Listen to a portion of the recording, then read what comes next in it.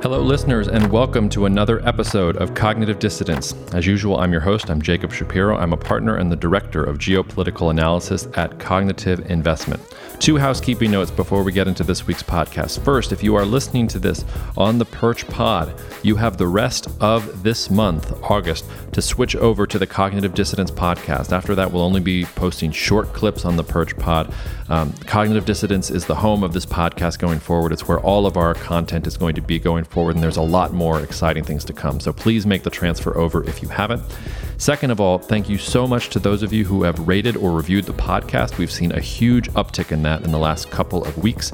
I still know, though, from looking at the stats, that there are many hundreds more of you who have not yet done that. So if you can spare a couple seconds, don't do it while you're driving, or if you're out for a run right now listening to this, you don't have to do it right now. But if you could spare a couple seconds just to rate the podcast, I can't tell you how much it does for us in general in growing the reach of this podcast. Joining us on the podcast today is Roger Baker. He is the executive director at the Stratfor Center for Applied Geopolitics at RAIN, Risk Assistance Network and Exchange. Roger and I worked together at Stratfor over a decade ago, which is really hard for me to really conceptualize that it was that long ago. Roger was the chief analyst at Stratfor when I was just a young intern. So he trained me in Stratfor's analyst development program. So for me, it felt like coming full circle, getting to talk to Roger. I don't know that I'll ever treat Roger quite like an equal, because he always felt like the person who trained me, but talking to him on an equal basis about a topic that we both love and have really given a lot of our lives to. We recorded a first sort of part of this podcast on Stratfor RAIN's podcast. So if you want to go over to Stratfor RAIN and listen to the first part of this podcast, it's over there and you can listen to it. But here, Roger and I talk a little bit about geopolitical theory before diving into some practical things about U.S.-China relations, Taiwan, and the future over the next 25 years. So as always, you can write to me at jacob@cognitive.investments if you have any questions or concerns about the podcast or what we do at Cognitive Investments. I'm always happy to hear from listeners. Otherwise, take good care of each other. Cheers, and I will see you out there. Cognitive Investments LLC is a registered investment advisor. Advisory services are only offered to clients or prospective clients where Cognitive and its representatives are properly licensed or exempt from licensure. For additional information, please visit our website at www.cognitive.investments. The information provided is for educational and informational purposes only and does not constitute investment advice, and it should not be relied on as such. It should not be considered a solicitation to buy or an offer to sell a security. It does not take into account any investor's particular investment objectives, strategies, tax status, or investment horizon. You should consult your attorney or tax advisor.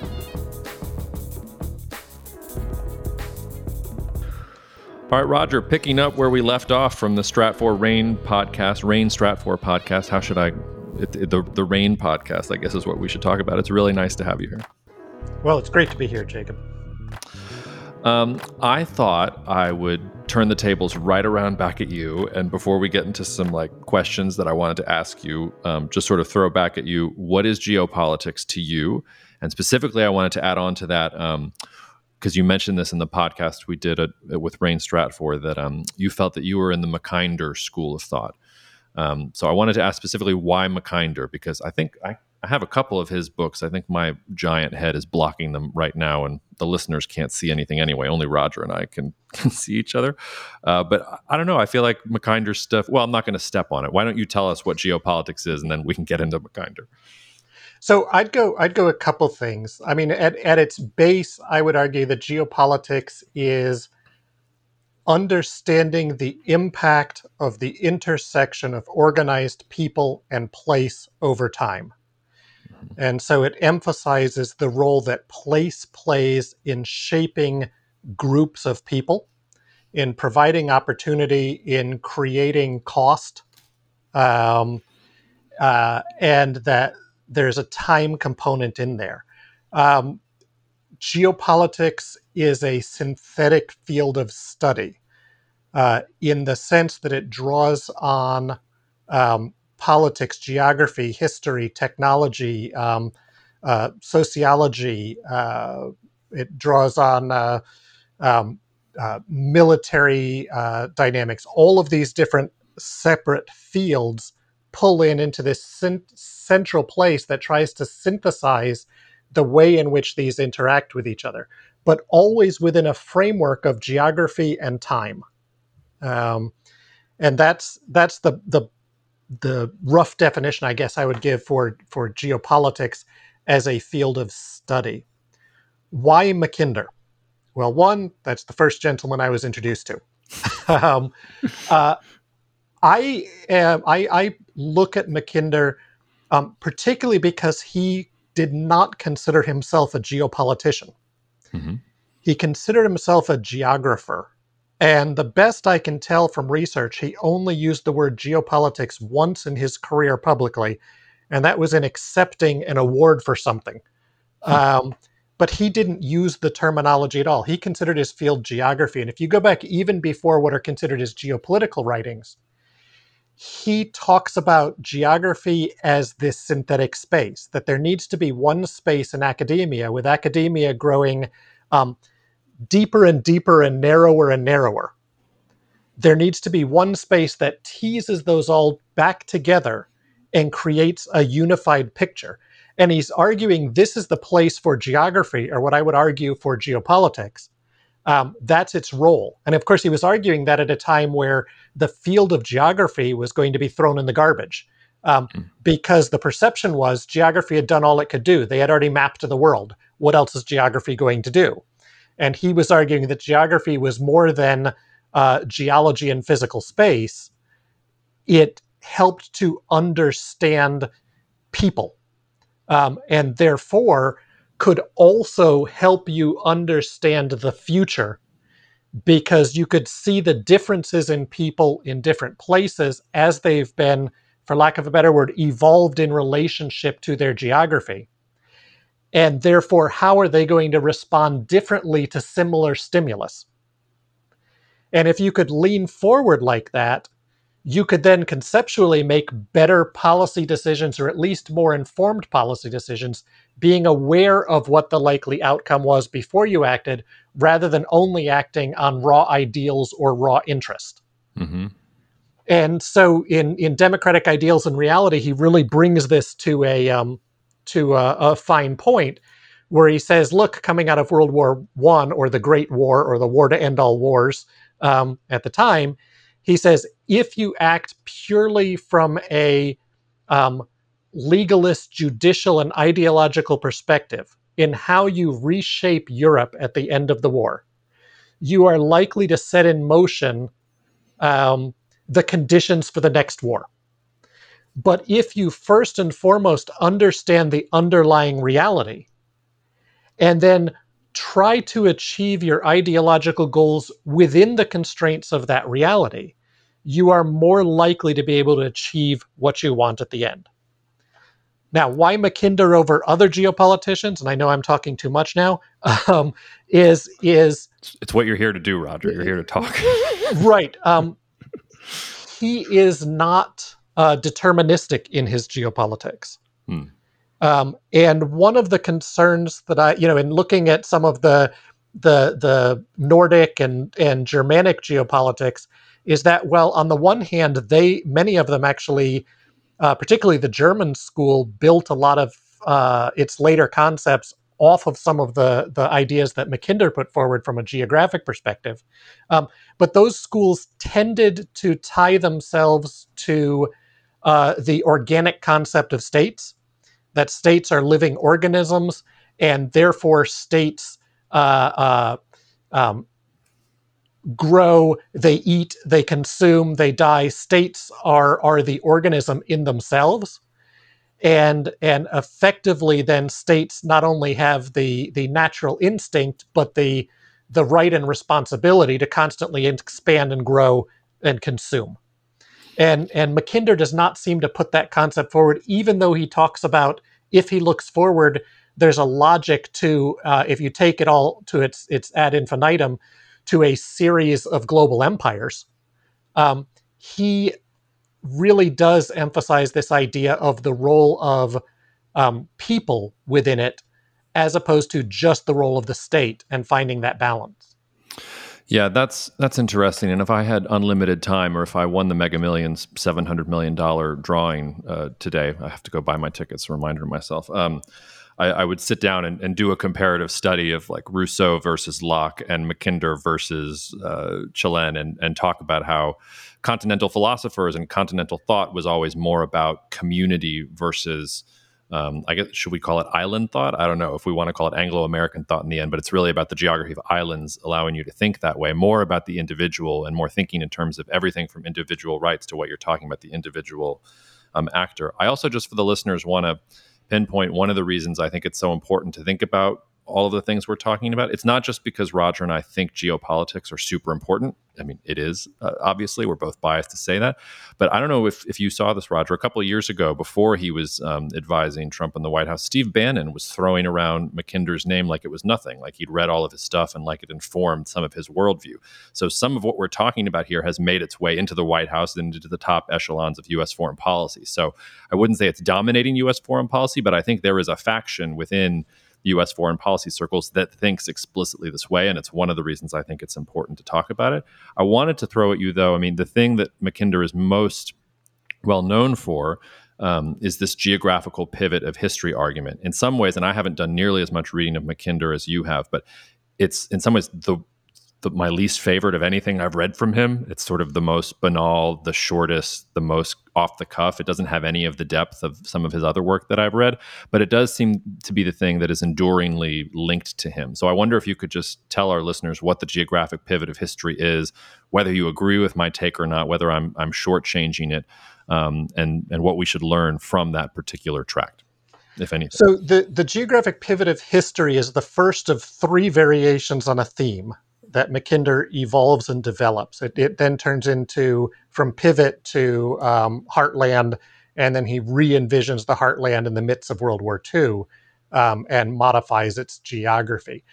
In the initial pivot thesis, Mackinder is trying to highlight the role that geography has played in the past, effectively of different modes of economy and different organizations of state, and then how they interact. And as you noted before, Mackinder is of a maritime heritage. And interestingly, in the pivot or heartland thesis, he's looking at a continental construct. And a couple of the things that he highlights, that this pivot area, the initial one, is not a forward-looking dynamic. It's saying, I think if I look at the relationship between geography and history, I can see a pattern. And that pattern is mobile continental power moving out of a central redoubt into peripheral areas in a conquest, basically trouncing sedentary agriculturalists over and over and over again, right? And then he looks at the geography of where these mobile forces come from. And he says that geography, if you look at the watersheds of that geography, it is inaccessible from the sea. That this is a true continental, this is why he changes later to heartland when he's talking about it from what we would now call a geopolitical perspective rather than a historical geography perspective. That this heartland is inaccessible by maritime powers. In the north, because of the ice, its river networks empty into the ice or into inland seas. In the south, because of the Hindu Kush and the Himalayas. And its only opening are these couple of gaps in the west, right? Which we talk about all the time, the Northern European plain and things like that. That open east-west corridor that you see over and over again through history. And what Mackinder then says is, if I look at changing technology in the late 1800s and early 1900s, in particular, he's looking at the railroad, but not really looking at aviation or anything like that. He's looking at the railroad because that's the new technology, thinking of the Prussians, thinking of these other capabilities. He says, if this heartland power is able to build strong rail connection rather than horseman connection out to the periphery, it exists in a defensible base that cannot be conquered by maritime power. It therefore has internal lines of communication as it's pushing outward to conquer those peripheral areas. And when it conquers those peripheral areas, and this is where he puts this heartland at the center of what he calls the world island, which is Europe, Asia, and Africa. People usually forget the Africa piece and think of just the Eurasia component, but Europe, Asia, and Africa. He says then that central power can control the population resources, the natural resources, the productive capacity of this world island, and by default, it would then be able to dominate the globe, right? Now, is it? So I don't find it a banal concept if you look at what he's trying to do and the way it is influenced. You talk about Bannon throwing around Mackinder, but Mackinder has heavily influenced U.S. foreign policy especially since World War I, when there was a big resurgence of looking at Mackinder, really actually around World War II, a big resurgence in the U.S. where the British didn't really pick him up, but the Americans embraced him. And this was because the heartland and pivot thesis he had seemed to be repeating itself first with Nazi Germany, which again, in the 1940s, he shifts the potential area of the heartland to potentially include what the Germans were doing in conquering East. And then with the Soviets, that you have this repetition of pattern. And today, the fear is Belt and Road Initiative is the next iteration of this thesis. Can you tie together the world island into a single economic bloc that then could push outward against global maritime? And that also contrasts the concept of, that Mackinder points out in relation to these, of the idea of the organizer versus the ideologue. And he largely attributes ideologues and ideology-driven policy as a maritime policy, and autocracy and organization as a continental theory or policy. And Mackinder, despite what some people argue, Mackinder is pro-democracy.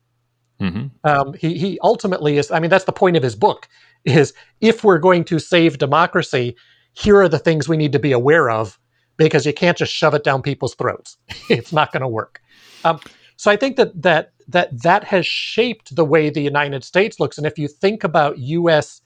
interventionist strategy in Eurasia since World War I, even, it is about ensuring, it's that old British concept of balance of power, ensuring no single power is able to dominate the Eurasian space. Yeah, although I think apparently we need a remedial lesson on shoving democracy down people's throats. I think apparently we forgot that one. But okay, I'm chastened. I won't throw so much shade at Mackinder anymore. But I ask? But you're right. He's overused and he's exploited. He's used poorly. I think the over focus on the heartland and the pivot misunderstands Mackinder. Mackinder wrote on economics. Mackinder came up with the term manpower as a measure of economic capacity.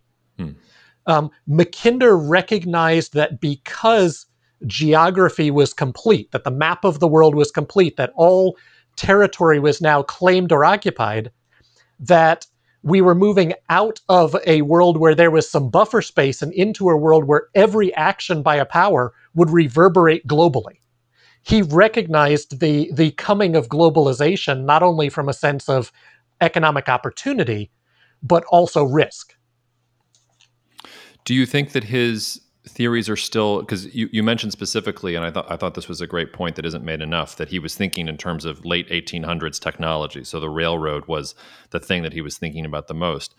Do you think specifically the heartland theory or any of these other things that you've spoken about, have they been overtaken by new technologies? Are they enduring enough to where he's still relevant? Is it sort of half and half? Where should we land in thinking about applying Mackinder's analysis to a world that has technology that he, for all of his farsightedness, couldn't imagine? So I am contemplating declaring the end of the Heartland thesis. And you heard it here first on the Cognitive Dissonance podcast. But I'm declaring the end of the Heartland thesis not necessarily because of technology. So if you look at aviation, did aviation fundamentally alter the concept of power? Well, in some ways, but in some ways it didn't. Right? Despite the U.S. or Israelis deciding that they were going to win all wars only by air power, in the end, it is always necessary to exert land power, right? you can't only win by air, you can't only win by sea. Territory is territory. Geography still matters, place still matters, position still matters. So I think that air power did alter it, missiles, space, things like that have altered it. But I think the most fundamental alteration has been the change in the Arctic climate. Russia is no longer hemmed in by ice on the north. Russian rivers now empty into accessible ports. Russia is technically now vulnerable to maritime incursion. And the Russians recognized this long before the Americans or the Canadians or the Nordic states recognized the strategic implication of climate change in the Arctic, where everyone else focused on the ecological impact and the social impact. The Russians focused on the strategic impact. And if you go back, you see them starting to rebuild their Arctic forces by the late 20-aughts and certainly in the 2010s. As they're seeing this climate change and seeing that they have now one of the longest unprotected maritime borders out there. It's also the center, though, of their resources, their natural resources. So from the Russian perspective, that opening of the maritime frontier, and if the predictions are right, by 2035, 2040, it will pretty much be year-round maritime access, at least on the Russian side of the Arctic. That completely changes the concept, the strategic concept of Russia for hundreds of years in the past, right? So I think that is the big change in the Heartland thesis, that Russia is no longer secure in its northern flank and therefore always looking south. Russia has to look north now, not just for a few missiles and missile defense, but for true open transit. So the opportunities and the risks have now emerged. Well, and I mean, as always seems to be the case with Russia's geography, they're screwed. I mean, they really, like, this doesn't help them at all. The only time you ever hear this take is when people are talking about how the Russians are taking over the Arctic and they have, 50 icebreakers and the US has one. But the problem with the Arctic is the same problem they have with every single other route to the sea that they have. It can be blocked by the United States on one hand, by Europe on the other hand. I guess China could block it on the other hand too. There's no real good way for them to use the Arctic the other direction. It really is, I guess, another weakness that they have to think about. I don't know how Russia continues to balance all these weaknesses in the long run. But I would argue that as a route, it is much more open than the real constraints that they've had in places like the Baltic or the Black Sea, or their very narrow Pacific coast. So there's some greater capacity there. But yeah, you've got to go through the Bering or the Barents, and you run into constraints in each of those areas. And then again, like I said, where yes, in World War II you supply the Russians through Archangel, and you sort of tap into the Arctic to do it. But imagine if Russia's northern frontier is now open and vulnerable to the assertion of maritime power. And the Russians, for example, are in discussions with the Kazakhs now about potentially opening an inland port on the Kazakh-Chinese-Mongol border. Because the rivers are navigable that far out to Russian ports in the Arctic. And if you go back to the thesis of the role of the Mississippi in allowing the United States to develop and emerge, and the constraint on Russia because its rivers were not conducive, and therefore Russia was pushed into east-west orientation and rail orientation and things of that sort, which it never fulfilled.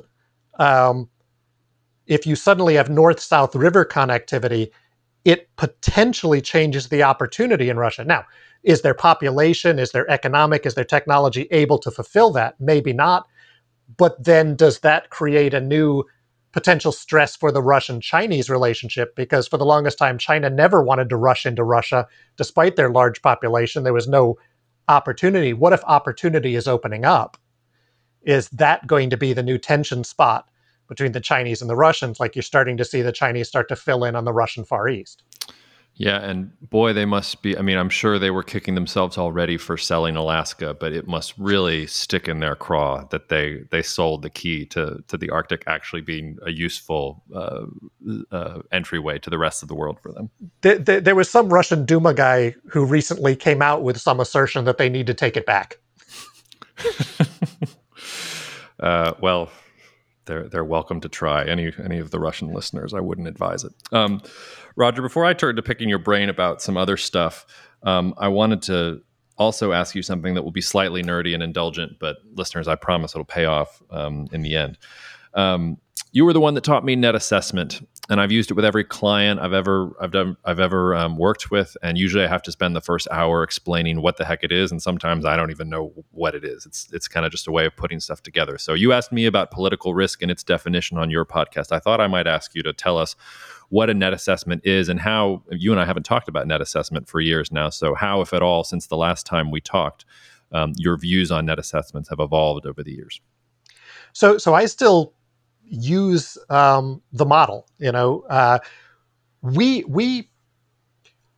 Our view of a net assessment is slightly different than a traditional net assessment, because a traditional net assessment is a net, right? It's a net between two. It's a comparative assessment. And our net assessment is actually for a baseline assessment of a particular place, all right? It's looking at a place from the 7 pillars of geopolitics, if we want to use, add numbers and things like that, right? First and foremost, what does the geography tell us? And geography, not just in the sense of topography, but geography in the sense of rainfall, of subsurface minerals, of land cover, of transportation infrastructure, population density. All of these things start to give us an understanding of a space, right? The United States is not the United States. The view from the northwest corner of New Mexico is very different than the view from the center of Boston, right? And if you look at the United States and you start laying over things like population density, transportation infrastructure, primary mode of economy, these things, you're going to start seeing interesting differential patterns of different parts of the nation, right? And so using that same method to look at other countries, then go in and say, let's talk politics, economics, security, right? And politics, which is, and in each of these, look at them from an internal and an external point of view, right? Internally, what is politics? Well, politics is about power and power relationships, right? It's not just about the government, or is this a democracy or an autocracy? It's how is power moved, and power in many places is completely, in the informal sector, is almost as important or more important than the formal government sector. So politics, economic, security. Then we look at society, which I consider its own bucket, separate from those others. And all of these overlap each other, so that's a thing. But society, how does the society and structure of society work? And that's where you can get into interesting historical dynamics that last longer than shifts in the political dynamics, right? There are deeper patterns in places than often what you see just on the surface of politics. And being able to assess those, and where does society lead politics? Where does it trail politics? When you have certain economic issues happen, how do different aspects of society react in different ways, and what tensions or opportunities that create? Look at technology and the way technology is changing and evolving and altering the relative value of geography, accessibility or use or lack thereof, and looking at those components, and then history. And I use history in a couple ways. One is to say, nothing happens just now. It's part of a flow. So I need to use history to understand, where am I in the flow? Look for repetitive patterns. If I see a pattern, it doesn't necessarily mean it must keep repeating. But I need to understand, why would there be that pattern that emerges? What are the underlying forces that create that up and down cyclical pattern? And are those forces likely to still come into play going forward? And I'm also able to use history to test theories. So I look at certain aspects of geography and structure, and I say, my assumption would be if this exerts a force on the way in which organized population is going to perceive themselves from strength, weakness, cost dynamics, how would I expect them to act and respond? And I can look through history to see, do I see those or not? And if I don't, why don't I? What am I misreading about the space? Things like that. So then I use all of that to try to define the space. And then ideally what we can do is use that to say, if I push stimulus X, what is the most likely response Y? Right? So use them as a way to not model in the sense of numerical modeling, but model in the sense of a richer understanding of the space, try to model responses to different stimulus or different actions. For the listeners, you did not see that Roger was so passionate here that his cat decided to make an appearance on the podcast, and we were very, very blessed to have her or him. I have no idea. But Roger, I also know that, well, I'll throw a question that I think I know the answer to, and it's probably going to tee you up to knock it out of the park. But it sounds like net assessment can only be used in relation to place. So for instance, could you make a net assessment of an industry? Could you make a net assessment of a particular technology? Or do you think that is a place where the tool itself falls short? I think you can. So one of the things, in net assessments, I think from the last time we were working together, the nation, the state is usually the unit that we use. They are not consigned to particular borders, to particular political borders, right? You can look at regions, you can look at sub-regions. I worked with some universities, and we did a net assessment of their campus. That's fun. And mapped out these different patterns and how the intentional transportation corridors weren't always the transportation corridors followed, right? New paths emerge across grass rather than following sidewalks because of different relationships that emerge between different buildings, right? So you can apply it in different ways. I think you can apply it to industries. They all have a geographic component as well, right? In an industry, the geographic component may be about a combination of looking at accessibility to resources, whether in the locality or whether in effective and easy transportation infrastructure. It may look at the dynamics of trained or educated labor to be able to work or not work within that industry. The fluidity of it. It can look at things, other aspects too, water availability, that have an impact on the way in which these play. So you can do net assessments of and take the process and apply it in slightly different ways to industries, to segments, to non-state entities. We've used it to look at militant organizations or things like that, because they have a core geography and they have a diffuse geography, and their capability and their actions and things are shaped differently based on where they are within that geographic realm.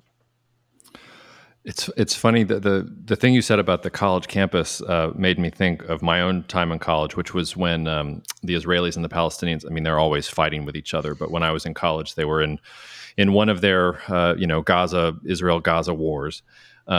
And there was a lot of unrest on the campus between Jewish student groups and between Muslim student groups, and each one would sort of have their week on the quad. So one week you'd have these posters up with this many missiles and all these things that the Palestinians are doing, and the next week you'd have these are the things the Israelis are doing, and it's terrible. And my suggestion to them was that we should really we should take the quad and we should make the quad sort of the map of Israel, and we should have a corner here that is the Gaza Strip and a corner here that is the West Bank, and we can pelt people with water balloons from the Gaza Strip and then go in and destroy their this was not well received, and I'd probably get kicked out if I even suggested it if I was still in university. But I like the idea of using micro examples to make geographic arguments. we've talked a little bit about the abstract stuff. I'd like to lean in now to applying some of this. And you have the benefit of some hindsight. And so I want the first question I wanted to ask in terms of applying some of the concepts that we've talked about is, first, how long have you worked at Stratfor Rain? Is it 25 years the way LinkedIn says, or is it even longer? It'll be 25 years this December. We'll have completed a full 25 years. Yeah. Well, first of all, that's remarkable, and congratulations. Like, you should be like proud of that, I think. But I wanted to ask, what is the thing that has changed the most in the world since you started at Stratfor Rain? And then what do you think is the biggest thing that will change in the next 25 years? I think what's changed the most is the perception of a unified, victorious, single model for global organization, conceptually the North Atlantic political economic model, right? That liberal economic political trade model. That if you go back to the mid 90s and the late 90s, it was a truism in some ways that model was the inevitable direction of the world. And every country was going to follow it. And that's what shaped so long of US-China policy, for example, right? So long as we keep working with them and talking to them, they'll eventually become Democrats too. Mm-hmm. The recognition that is not universal, despite the fact that there may be a proselytizing desire to make it universal, I think is one of the biggest changes in the world, and therefore in our interaction with the business community or other places like that, the recognition that you simply can't operate under one assumption of a future global path. That fragmentation, localized dynamics matter a lot and really shake things up. So I think that would be my answer to the first half. Most important change or most significant change of the next 25 years. I hate to take that and then push it forward 25 years because that goes against everything I believe in. But we're in the opening stages of the return to true multilateralism, right? And if we think about the first 400 years of a multipolar world, it was very violent and competitive and chaotic. The anomaly being that the Cold War was actually a relatively stable period of world history, of modern world history. And then the post-Cold War was perceived as being stable. There was a lot of localized conflict. But even things like 9/11, it elicited a U.S. response, but it wasn't necessarily existential, although at the moment of action, it had to be perceived that way. So we're moving back, I would argue, into a world where things like we're seeing in Russia, Ukraine may not be so anomalous. The assertion of national economic security and therefore banning certain exports or tighter and tighter trade restrictions and things like that, it may not be so anomalous. These are the results of moving back into this true multipolar system, and it starts breaking down that sense of unity, and when you have more recognition that is breaking down, it then facilitates it, and the more we see it happen, the more likely it is to continue happening. I feel like one of the truisms about the reason for the relative stability of the Cold War is the advent of nuclear weapons. And we certainly have never had a multipolar geopolitical era where nuclear weapons were around or where there was any technology that was even analogous in a similar way. Do you think that nuclear weapons limit the extent to which competition and violence can happen in this multipolar era? Do you think that actually nuclear weapons get used in ways that are unimaginable now? How do you think about that particular technological phenomenon in this world? So, well, I would hope that they still exert the same deterrent component that they did in the Cold War. Couple of things that I would consider. One, despite their deterrent capability in keeping direct conflict between the United States and the Soviet Union down, they did not quell proxy conflict, right? And they actually didn't quell border or near neighbor action by nuclear powers against non-nuclear powers, right? Including the Soviet invasion of Afghanistan. Um, Anything that happened right at the end of the World War II in Western Europe. None of those were precluded by the existence of nuclear weapons, nor is, the 2014 and now action in Ukraine. It shapes the likely response by the other nuclear power. But as you note, that was a bipolar nuclear system. China is in the midst of a massive nuclear breakout. China is moving away from minimal deterrence to a large nuclear capability. Most nuclear doctrine has been based on a bilateral structure. I don't know that there is the full extent of how to manage the three big nuclear powers plus an expanding number of small nuclear powers, right? In some ways, the small nuclear powers remain pretty deterred because if they utilize the weapon against a large power, that's the end. They're completely gone. But they use them as a deterrence against conventional force, right? The North Korean lesson from Ukraine, which was the North Korean lesson from Libya and Iraq, was you have to have these weapons. You can never give them up, right? Because if you don't have it, the nuclear power will feel confident invading you, and your nuclear partner will not feel confident countering the other nuclear power. Right? Yeah. I mean, to your point, in some ways, we could even argue maybe that nuclear weapons increased proxy conflict because what they did was they made it so that the United States and the Soviet Union wouldn't actually duke it out head to head. And I assume the Chinese, I mean, the war that nobody talks about enough is the Korean War, which I can't think of a more significant conflict during the Cold War than the Korean War, and everybody seems to skirt over it. And that was really, it was a straight-on China-U.S. war, but China didn't really have nukes at that point. So I wonder in some ways if they learned that lesson then, that they were never going to get taken advantage of that way. Yeah, I mean, the Chinese felt that they were duped by the Russians at that point, by the Soviets in part. And they were face to face with the U.S. Now they claimed they weren't. They claimed it was volunteers. I mean, if you want the origin of Little Green Men, there it is.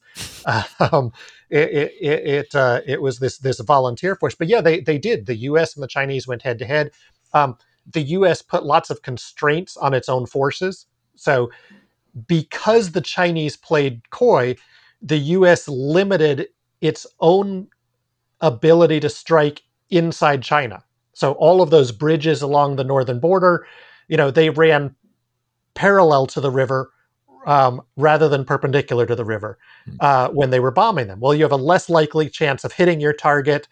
You're under anti-aircraft fire from the other side of the river, and you're not allowed to fire back, right? Those limitations. So there were U.S. put some constraints on its willingness to act on the Chinese. It also constrained the Taiwanese, the nationalists in Taiwan, who thought about making a move on southern China at the time. But I think you're right that the nuclear power may actually make these proxy conflicts increase and create a lot of caution in the way other people respond. And that's the lesson China's trying to push on Taiwan, right? Mm-hmm. That you can't truly trust the United States to come in because they're not going to risk nuclear confrontation with China over a little island right off the Chinese coast. Yeah, well, that I'm going to skip ahead to that question then, because this was one of the things I wanted to ask you, which is there any path for the U.S. and China to avoid great power conflict in the decades that are ahead of us?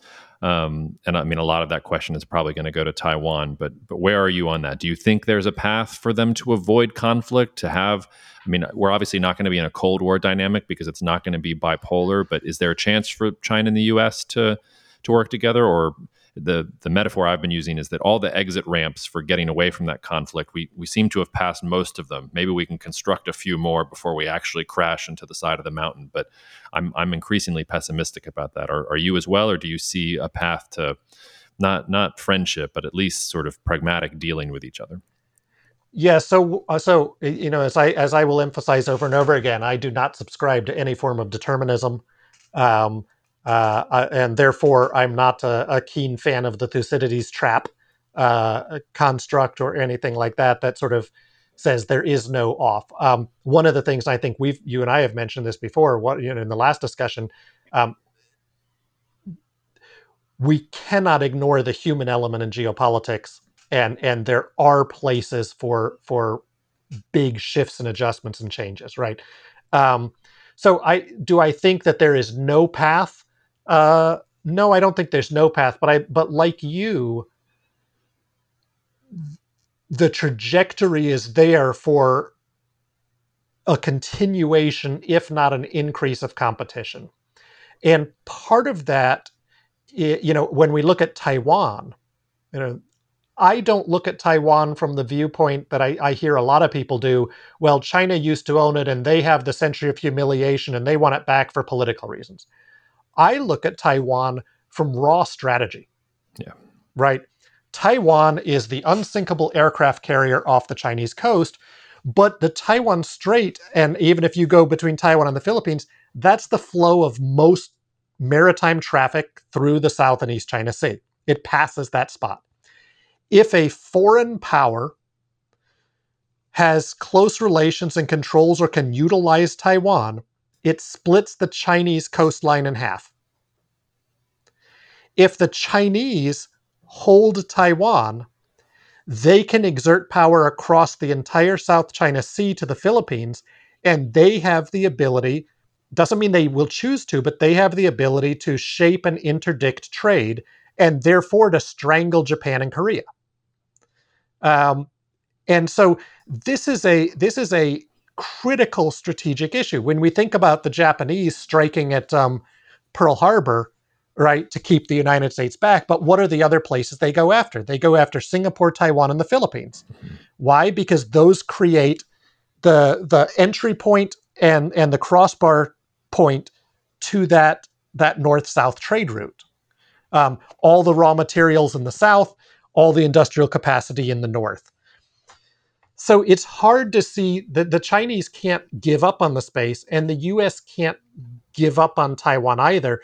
The most effective course for both countries is status quo.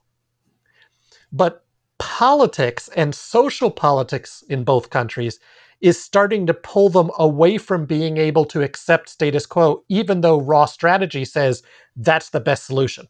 Can I push back against that a bit? Why is status quo the best thing for China? I get why it's the best thing for the United States, but isn't the existence of Taiwan, to your point, just I mean, the point at which it becomes an emblem of humiliation is when China's pretending to be a great power and yet it can't even control this island that's right off of its coast. It's as if Cuba was under control of a U.S. enemy.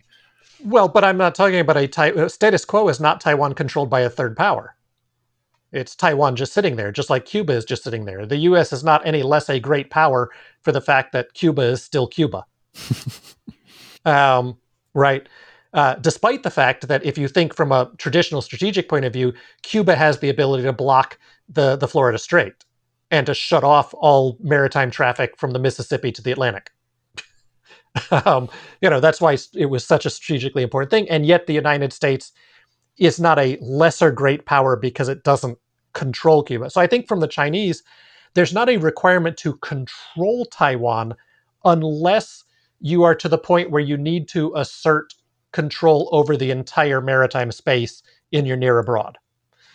The cost of achieving that is very, very high. And that's why I would argue, at least for the near term, from the Chinese perspective and from the US perspective, from a reality point of view, status quo benefits both and doesn't hurt either, except maybe from an ideological point of view. Right? But again, if you look at social politics in both countries, they're starting to pull the governments and the militaries in a direction that may not match strategic dynamics. And I would waive my democratic ideals and reality and Mackinder's warnings of the past, that when you let that ideology drive without thinking of the underlying strategic structure, you may find yourself in a crisis down the road that you could have avoided, but you're now stuck in the middle of.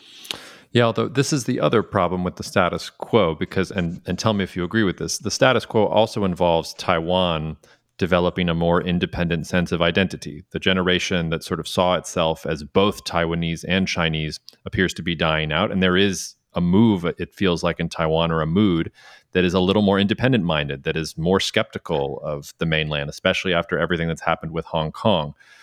To your point, I guess it doesn't really matter from a strategic level for Beijing how the Taiwanese feel about themselves.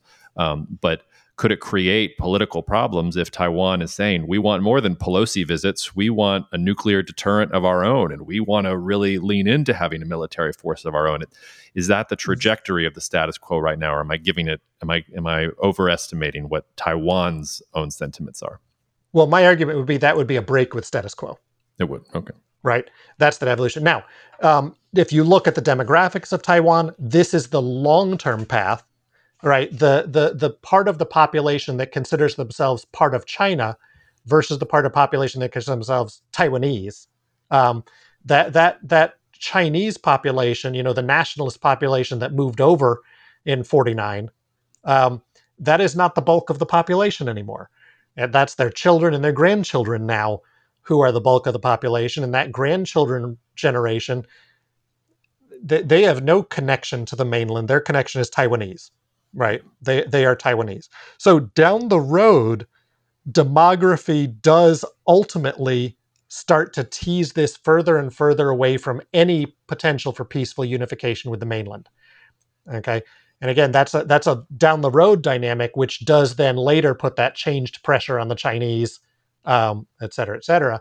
But economically, Taiwan remains heavily, heavily tied and dependent on China, and it's not clear they can break that economic dependency.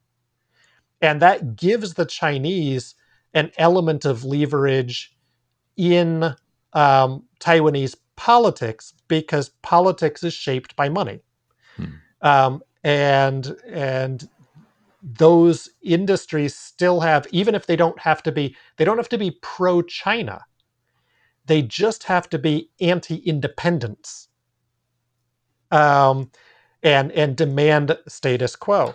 And I think the other thing is the Chinese they still have tools shy of military invasion, right? And it was really interesting watching this Pelosi dynamic play, right? There's no pressing strategic need for the Speaker of the House to go to Taiwan.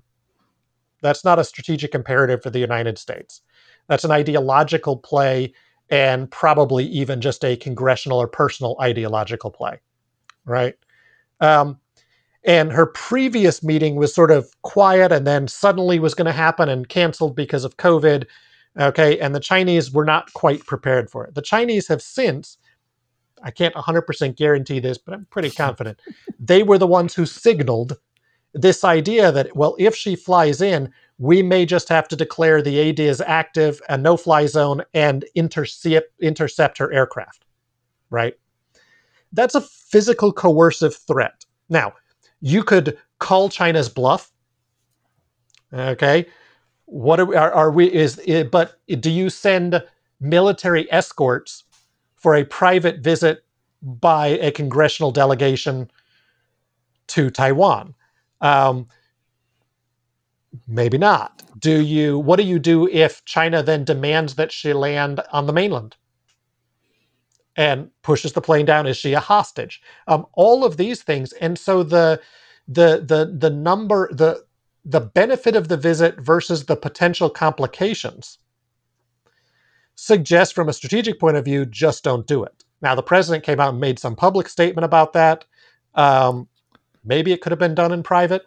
No, but that statement was really confusing.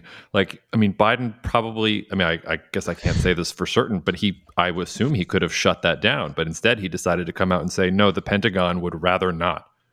Right. Which was a very interesting statement. But if you think about China's ability at coercive behavior, right? If this does not happen, if she does not go, then China has, even if it's a small point, China has shown Taiwan that it doesn't need to invade. It has the coercive capacity to minimize the U.S. interventionist policy. I made air quotes there. But to minimize that policy. And therefore, China is effective. And the only reason China can be effective in that manner, very different than the 1990s, is that there is a perception that their capacity, their military and security capacity, is now much greater than it was 20, 30 years ago. And therefore, they could potentially live up to this. And that's a big change in the region as well. The gap between Chinese capabilities and Taiwanese capabilities has expanded dramatically. The United States, well, it has, it's long had nearly 60% of its capacity in the Pacific theater anyway, the pivot notwithstanding, that was happening anyway. But it's much less concentrated in what the Chinese are able to do in that geography, right? And so by having that capability, they're able to exert political influence without having to carry out the physical action, because the physical action becomes believable. We'll leave China and Taiwan there. I wanted to ask you one more big question before a small one, and we say until next time. The first is, so in the same vein of the next 25 years question, what is and I don't mean any of the big powers, so what is sort of a middle to lower tier power that you're optimistic about for the rest of this decade? And then also on the flip side, what is a middle to lower power that you are pessimistic about the rest and I'll let you define whether you want to define that in economic or political or whatever terms you want to use there. What's a country you're feeling good about and a country you're worried about? I'm going to get myself in trouble with this one because I'll be uninvited to some countries, and that's fine. You'll always be invited back to this podcast, though, and isn't that so much better? Isn't that so much better? I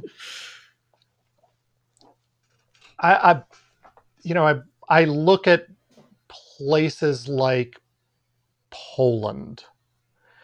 There's a lot not going for Poland, but because it sits very clearly, almost more than any other country, right on that front line. And also, though, has a pretty substantial population, economic capacity, and things like that. I don't say Poland is going to be the dominant force in Europe or replace Germany as the center of Europe, but I think as a place of influence, as the Europeans become more re-aware of Russia as a strategic threat, not just those annoying people to the east. Poland will be able to demand more of Europe in its relations with Europe, right? And of the United States. I think that the U.S. is very serious about this idea that the U.S. should put its attention on the Pacific and leave the bulk of the European defense to the Europeans. So Poland is able to utilize its geography as a way to play these other powers and make some gains from them economically, militarily, strategically, at a cost of being the front line against the Russians. Yeah. Right? There's a cost in there. So I look at places like that. I am constantly back and forth on optimism and pessimism about Turkey. Now, some of these are going to sound familiar from the next 100 years, but they keep playing in these spaces, right? These intersection geographies, the places that are stuck at the intersection of other big powers or at the flow of power, right? You look at a Turkey, the capacity-wise, they're just a mess internally, but they seem to be punching above their weight all over the place. In the Caucasus, which are critical to Russian security, the Turks outmaneuvered the Russians. Right? That was a stunning move, and now they're exploiting that to try to tie up with the Chinese for the Trans-Caspian connectivity, right? To be the link between China and Europe. And Turkey is able to play its pretend independence, right? We have the S-400s and new F-16s. Right. We can, right? Yeah, we don't get the 35, but we get all this. We stay in NATO, but we don't have to act like NATO, right? We can be this bridge space. So they have a capability. Indonesia, as a huge human capital pool, rising urbanization, rising education, lots of resources, a relatively new but relatively effective capacity to demand that rather than just being a raw material exporter, that investment starts to go into primary processing, which then can start to lead you down that next path. Now, they're ridiculously vulnerable in the maritime space. But I think that they again are one of these places that has the ability to draw on both the Chinese and the West, and exploit those gaps amongst the larger powers. Let's stay on them for just a second, because I don't know if this client listens to this podcast, and hello, you know who you are if you're listening, but they will be surprised to hear a pro-Indonesia voice on the podcast, because I've been very skeptical about Indonesia in general. I accept all of your arguments about their human capital and the potential, but it seems very hard to get away from the fact that I'm not even really sure how Indonesia exists as a single coherent entity. Geographically, Indonesia is one of those places that doesn't make any sense to me at all, which maybe is a signal that I'm underestimating them because they have been able to cobble it together. But tell me about what about Indonesian society allows them to overcome what on paper look like insurmountable geographic obstacles. I worked the entire end of Suharto and Suharto regime and the collapse and the rebuilding of Indonesia. And every expectation, everything I laid out at that time was for the disillusion of Indonesia.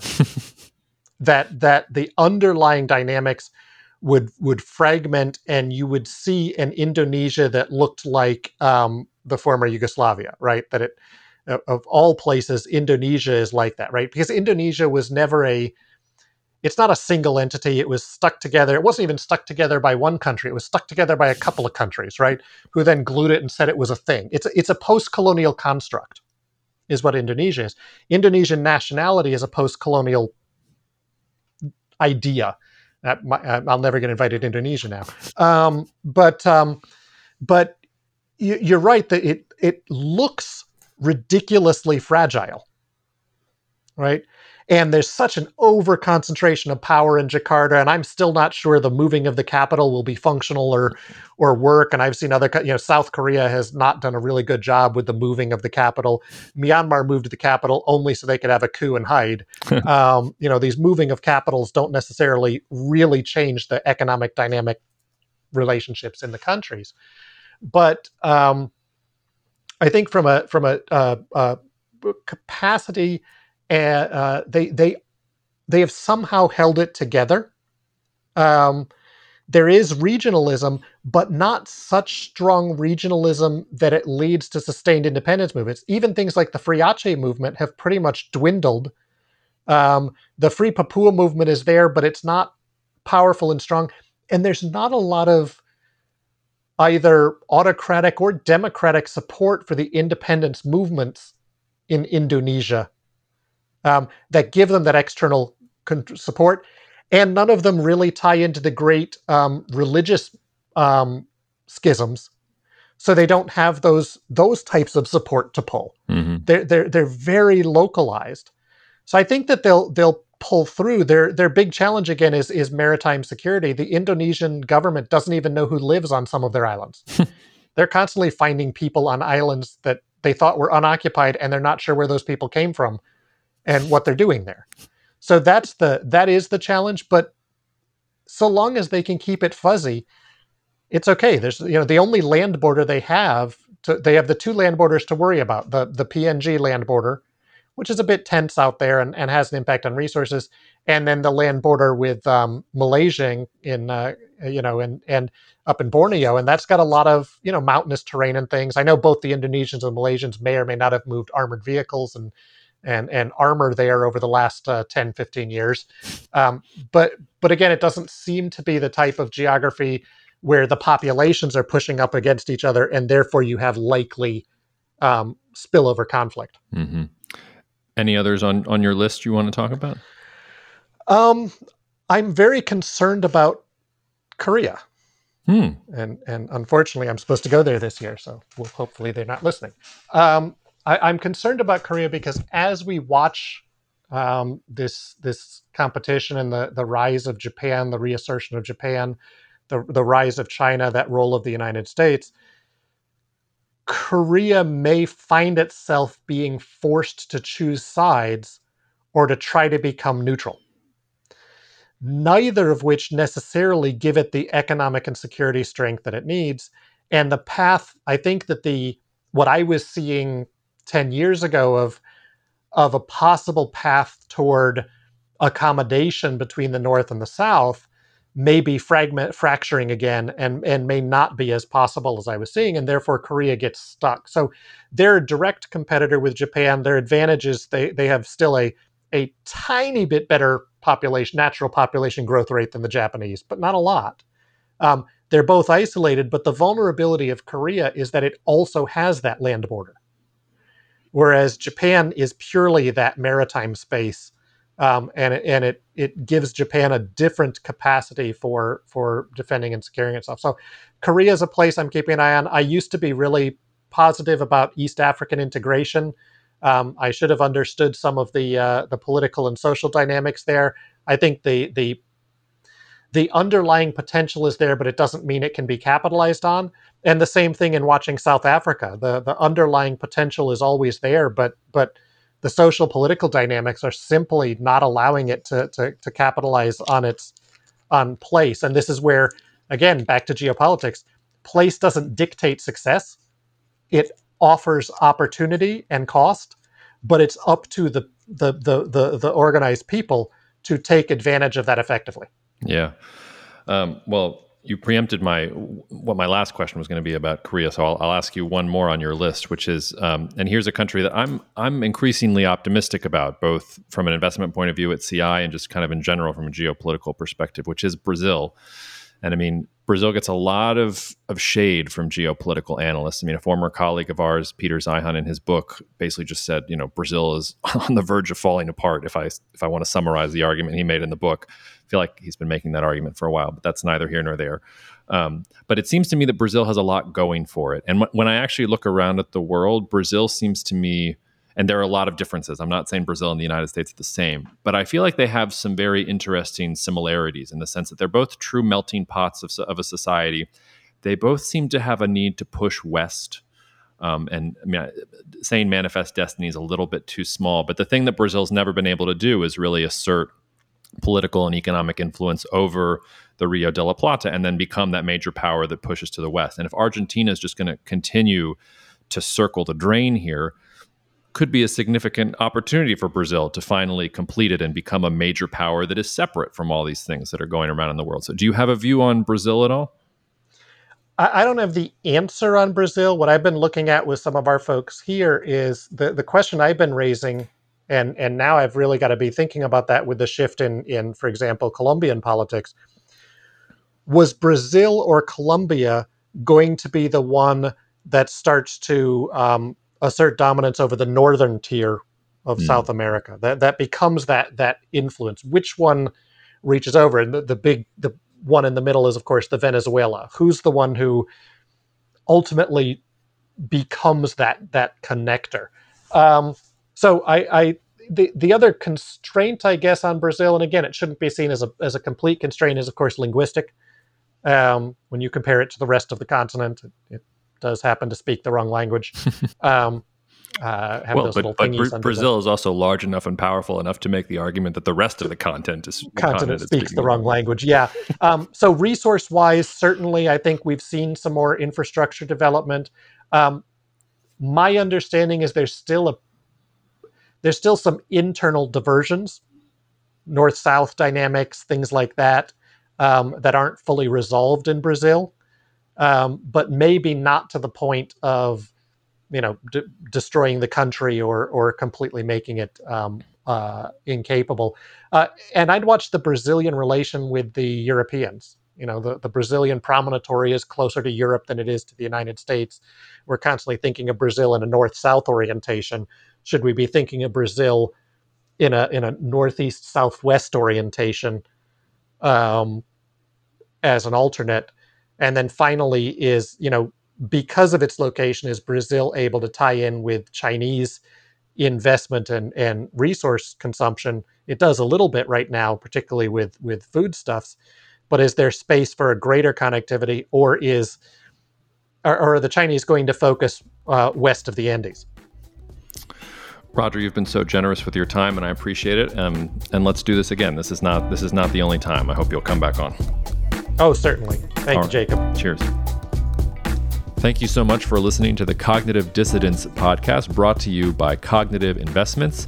If you are interested in learning more about cognitive investments, you can check us out online at cognitive.investments. That's cognitive.investments. You can also write to me directly if you want at jacob@cognitive.investments. Cheers, and we'll see you out there. The views expressed in this commentary are subject to change based on market and other conditions. This podcast may contain certain statements that may be deemed forward-looking statements. Please note that any such statements are not guarantees of any future performance, and actual results or developments may differ materially from those projected. Any projections, market outlooks, or estimates are based upon certain assumptions and should not be construed as indicative of actual events that will occur.